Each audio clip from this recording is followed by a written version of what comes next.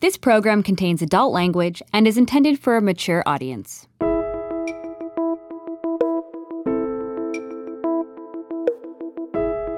This is Feedback, a Q6 audio production. Written by Kevin Shea, directed and edited by Jill Harper, executive producer Christine Groom.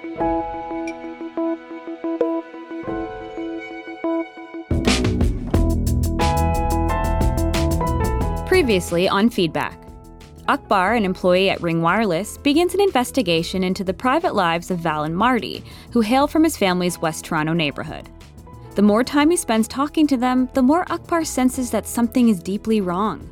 Some kind of rot is eating away at their otherwise privileged lives. Akbar always suspected that something menacing lurked behind the white suburban facade he grew up around, and now he wonders if, with a little creativity, he can push Val and Marty to reveal it. Chapter 6. Performance. So Bradley never explained why he moved out? Never. He just stopped coming home one day. And you have no idea why? Well, it could be a few things. Oh, Marty, would you get that?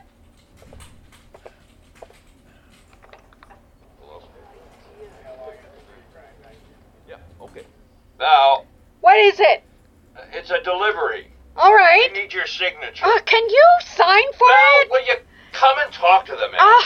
Akbar, I'm going to have to put you down. I'll be right back. Okay, I'm coming. Oh, yes, hello? When idle, Akbar's mind turns to his drag act. The pressure to debut new outfits, choreography, and fresh patter is constant. Sitting at his corner desk in a windowless room, he leans back in his chair, closes his eyes, and the inside of his mind becomes a smoky club, packed with fans waiting for the only headliner that ever plays. Ladies and gentlemen, please welcome to the stage Tina Maria Labaudet.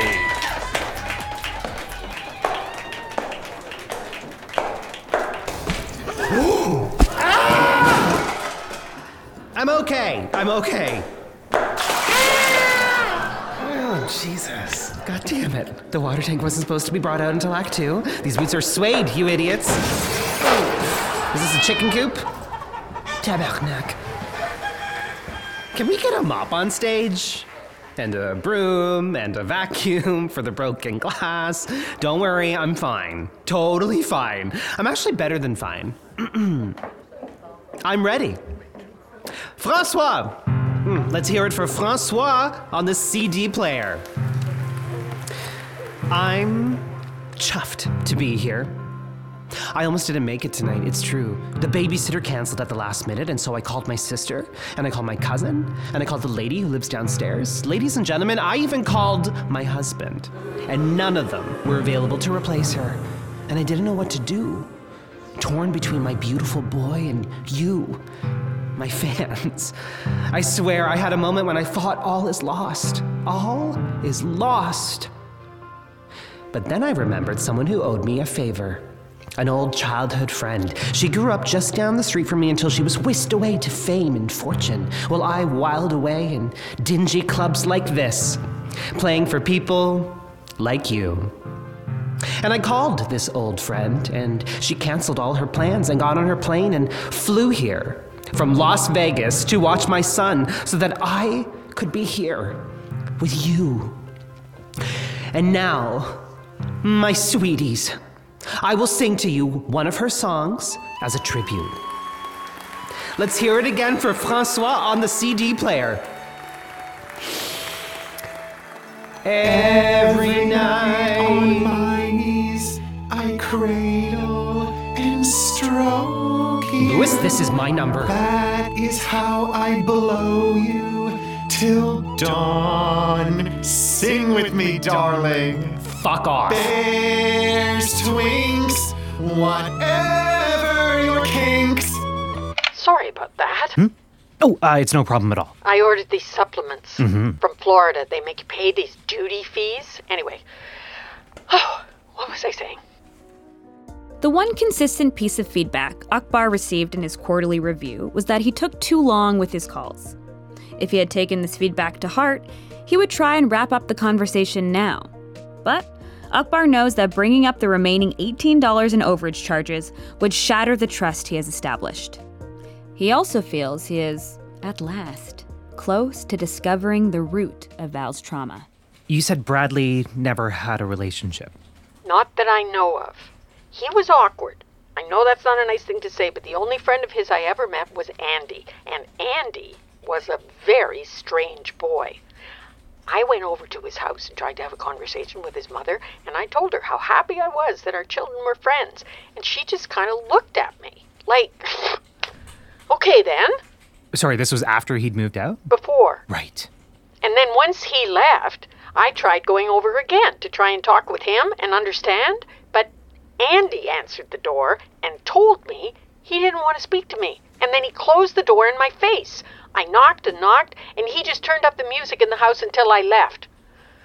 Marty said he would come back eventually if we let him be, but I couldn't resist calling him. And when I could get him on the phone, he was distant, like I was a stranger. It was like the life had drained out of him. And the only times he did call us was when he needed money, which of course we always gave to him. I never hesitated, even though Marty told me not to. And I don't even know what he needed it for. But then in the last few years, he never answered. And I sort of stopped trying. I'm so sorry you had to go through that. I just wanted to have some kind of relationship. Mm-hmm. You know, with my friends, they meet their children's partners. They all have dinner together. Yeah. They're like a family, and it gives them something to think about. Because when your child moves out, it can feel empty. Mm-hmm. I know how awful it is to have someone in your life one day and then they're just gone. Who was that for you? Oh, I guess my ex-boyfriend. He just left, did he? No, I ended things, but it was very jarring. Just a brutal thing to go through, like pushing someone you love off a cliff. Oh, dear. What did he do to deserve that? You know, it's ancient history at this point. Are you seeing anyone now? Me? No. Sort of. No. I know that song and dance. What's his name? Lewis. And is he someone you just met, or? He's my ex. The one you pushed off the cliff? Yeah. That doesn't sound like ancient history to me. I thought it was. But then? We ran into each other last night. Well, you know, that's kind of like Marty and I. We knew each other in high school, and then years later we ran into each other in the grocery store, and now here we are, still married. Oh, yeah? Why did you and Lewis break up? Come on now, I've spilled my guts to you. He cheated on me. Oh, no. Oh, dear. I don't know the details, but I think it was with someone else from the community. The Pakistani community? No, the drag community. Ah, okay. You know, I grew up in Etobicoke. Most of my friends are not, recent immigrants. Oh, okay, I understand. I mean, Lewis is the only immigrant in my social circle. Is Lewis's English name? The Chinese do that. Lewis is English. And Dutch, I think. Oh, so you're an interracial gay couple. We were a couple. Well, I think that's just great. Mm-hmm. I mean, why not? Why not what? Have interracial gay couples. I don't have a problem with it. Yeah, good. One of the things I liked about Lewis was that he didn't make a big thing out of me being brown. Oh, okay. You'd rather not talk about it. No, it's just... I shouldn't have mentioned it. You know, Marty says he doesn't even see skin color, but I can't help it. I do see it. It's right there on the surface. No question. And I'm sorry, but it seems really weird not to acknowledge it. I actually completely agree with you. I mean, you do? Yeah, I think skin color exists, and we shouldn't pretend it doesn't. Oh, good. You hear that, Marty? What? Akbar says there's no use pretending skin color doesn't exist. What? Here, tell Marty, because we fight about this all the time. Take it. Take the phone. I don't want to. Take the phone, Marty. I'm putting Marty on. Yes? Hello? Hi there. So, you know, when it comes to, these kinds of conversations... I just don't see the point in making a big fuss over it. I mean, if we just minded our own business more, well, you wouldn't have these problems. Uh-huh. Well, fair enough. I mean, it's uncomfortable for everyone, and I really don't want to think about it. Right. I'm fine with the other races. I mean, I work with all kinds of guys, and they were good guys, well, most of them, but it gets made into such a thing. I mean, everyone wants to talk about it now, and I'm not against people having their own culture, but we were here first. It is our country. This is the worst case scenario for a work call and the last position Akbar wants to be in. He has spent most of his life largely indifferent to his identity as a second-generation immigrant. Even after 9/11, when strangers cooled against him, he just wasn't comfortable talking about it. It's only recently, as protest movements went online and spread across his news feeds, that he's begun thinking seriously and, on occasion, talking about his identity as a queer brown Canadian. But this is not the context to try and have that conversation. In the past, Akbar would have simply agreed vaguely and moved on, but he increasingly feels he does have to stand up against white supremacy, even at work. It's a complicated issue, and I think ultimately there's going to need to be some compromise if we're going to live in a multicultural society. And for people of color. Akbar is still getting comfortable with the language. For racialized people of color and black and indigenous communities, we're all just asking for the same basic rights and fairness. Uh-huh. Well, I'm all about rights and fairness. Well, good. Me too. But isn't the fairest thing to just ignore it? I mean, I'm talking to you. I don't care if you're Chinese or Brazilian or whatever, Belgian. Yeah, and no one wants to be defined by it. But also, it does affect you. You know, personally, I've had some pretty bad experiences at the airport. And just being made to feel like you're different all the time. That takes a toll. And there are people that have it worse than me. There are people that are afraid for their lives. Yeah. Well, thank you. This has been an interesting discussion. Yeah, okay. Sorry if I offended you. I'm just... Sorry, you cut out. I'm just tired and... Sure. You sound like a good kid. I'll give you back to Val. It had gone about as well as it could have. But Akbar feels like both of them have been cast in roles neither of them have any interest playing. Akbar gets no pleasure from trying to educate white people. And Martin seems like a man trapped in a culture of resentment he doesn't even fully understand. It all feels like a performance, and a mediocre one. But it has the effect of making Akbar sympathize with Val. Being married to someone like Martin must not be easy. Hello, Akbar? Hi, Val. So I've been thinking about it, and I think you did the right thing, breaking up with Lewis. Oh, okay. You have to have trust in a relationship. Right? And a violation like that, it's a big deal. Thank you. And if he's unwilling to apologize and make it right, then good riddance to him. Yeah. He did apologize, but... Oh. Marty and I have been married for 41 years, and we've had our share of problems, and you have to be able to forgive. You have to, if the person owns up to it. I mean, I haven't been perfect, but Marty stuck with me. Yeah, but to cheat in the first place. You just can't expect people to be perfect, Akbar. They get stuck in ruts. They act out. It happens. And it's not always the cheater's fault. There are other causes sometimes. Right. Have you thought about why he acted out? What maybe he wasn't getting? Did you pull away? Did you detach from the relationship? You mentioned you have a hard time with vulnerability. Look, Val, I am the victim here. Oh, I don't think the victim mentality is healthy. Both people in a relationship need to take responsibility for what happens. He had one foot out the door. He asked if we could open up the relationship. He's a bigamist. A polyamorous.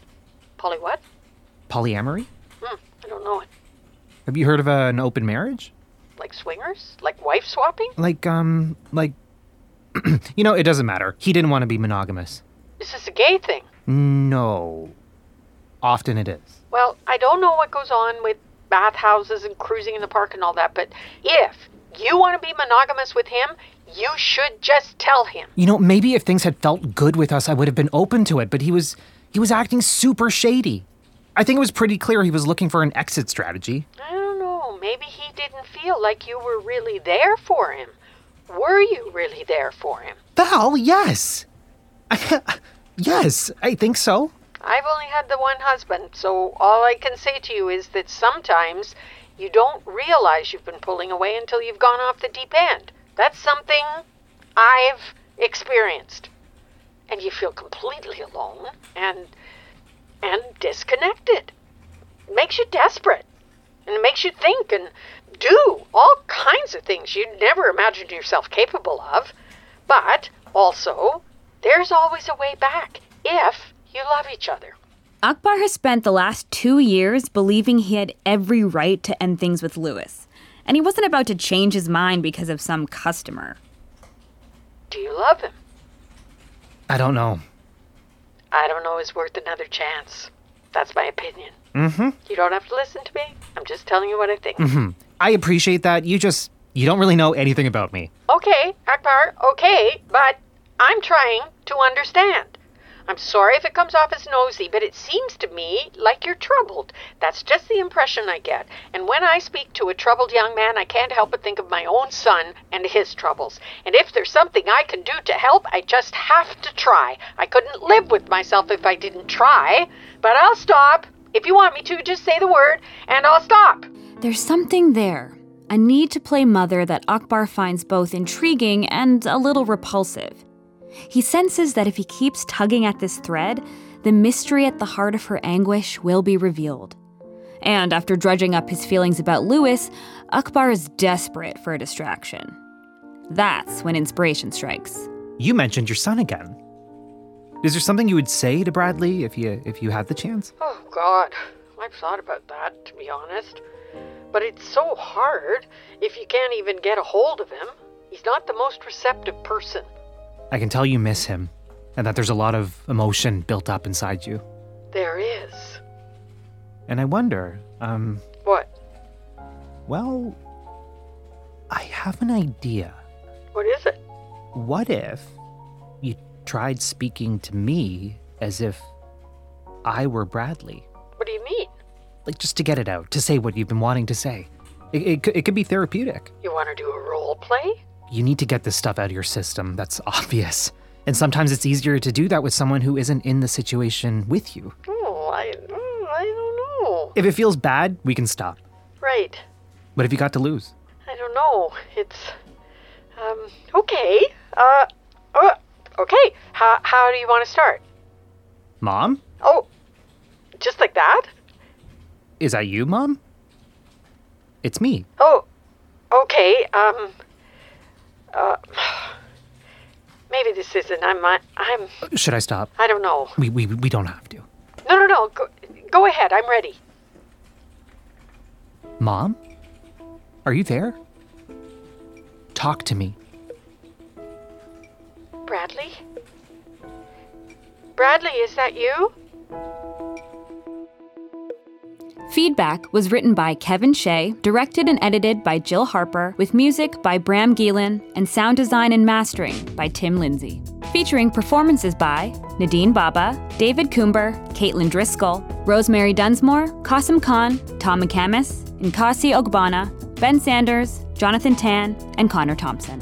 Christine Groom was the executive producer for Q6 Audio Productions. Feedback was made possible through the support of the Canada Council for the Arts. Recording took place at Eggplant Studios in Toronto, Canada. Jack Rudy was our audio engineer, and Mike Ronan was our producer at Eggplant. If you enjoyed this episode, please write a review, share, or tell a friend. Q6 is a not-for-profit organization. If you want to support future projects, check out our website at q6.ca. That's CUE6.ca to see what we have coming up and hit the donate button.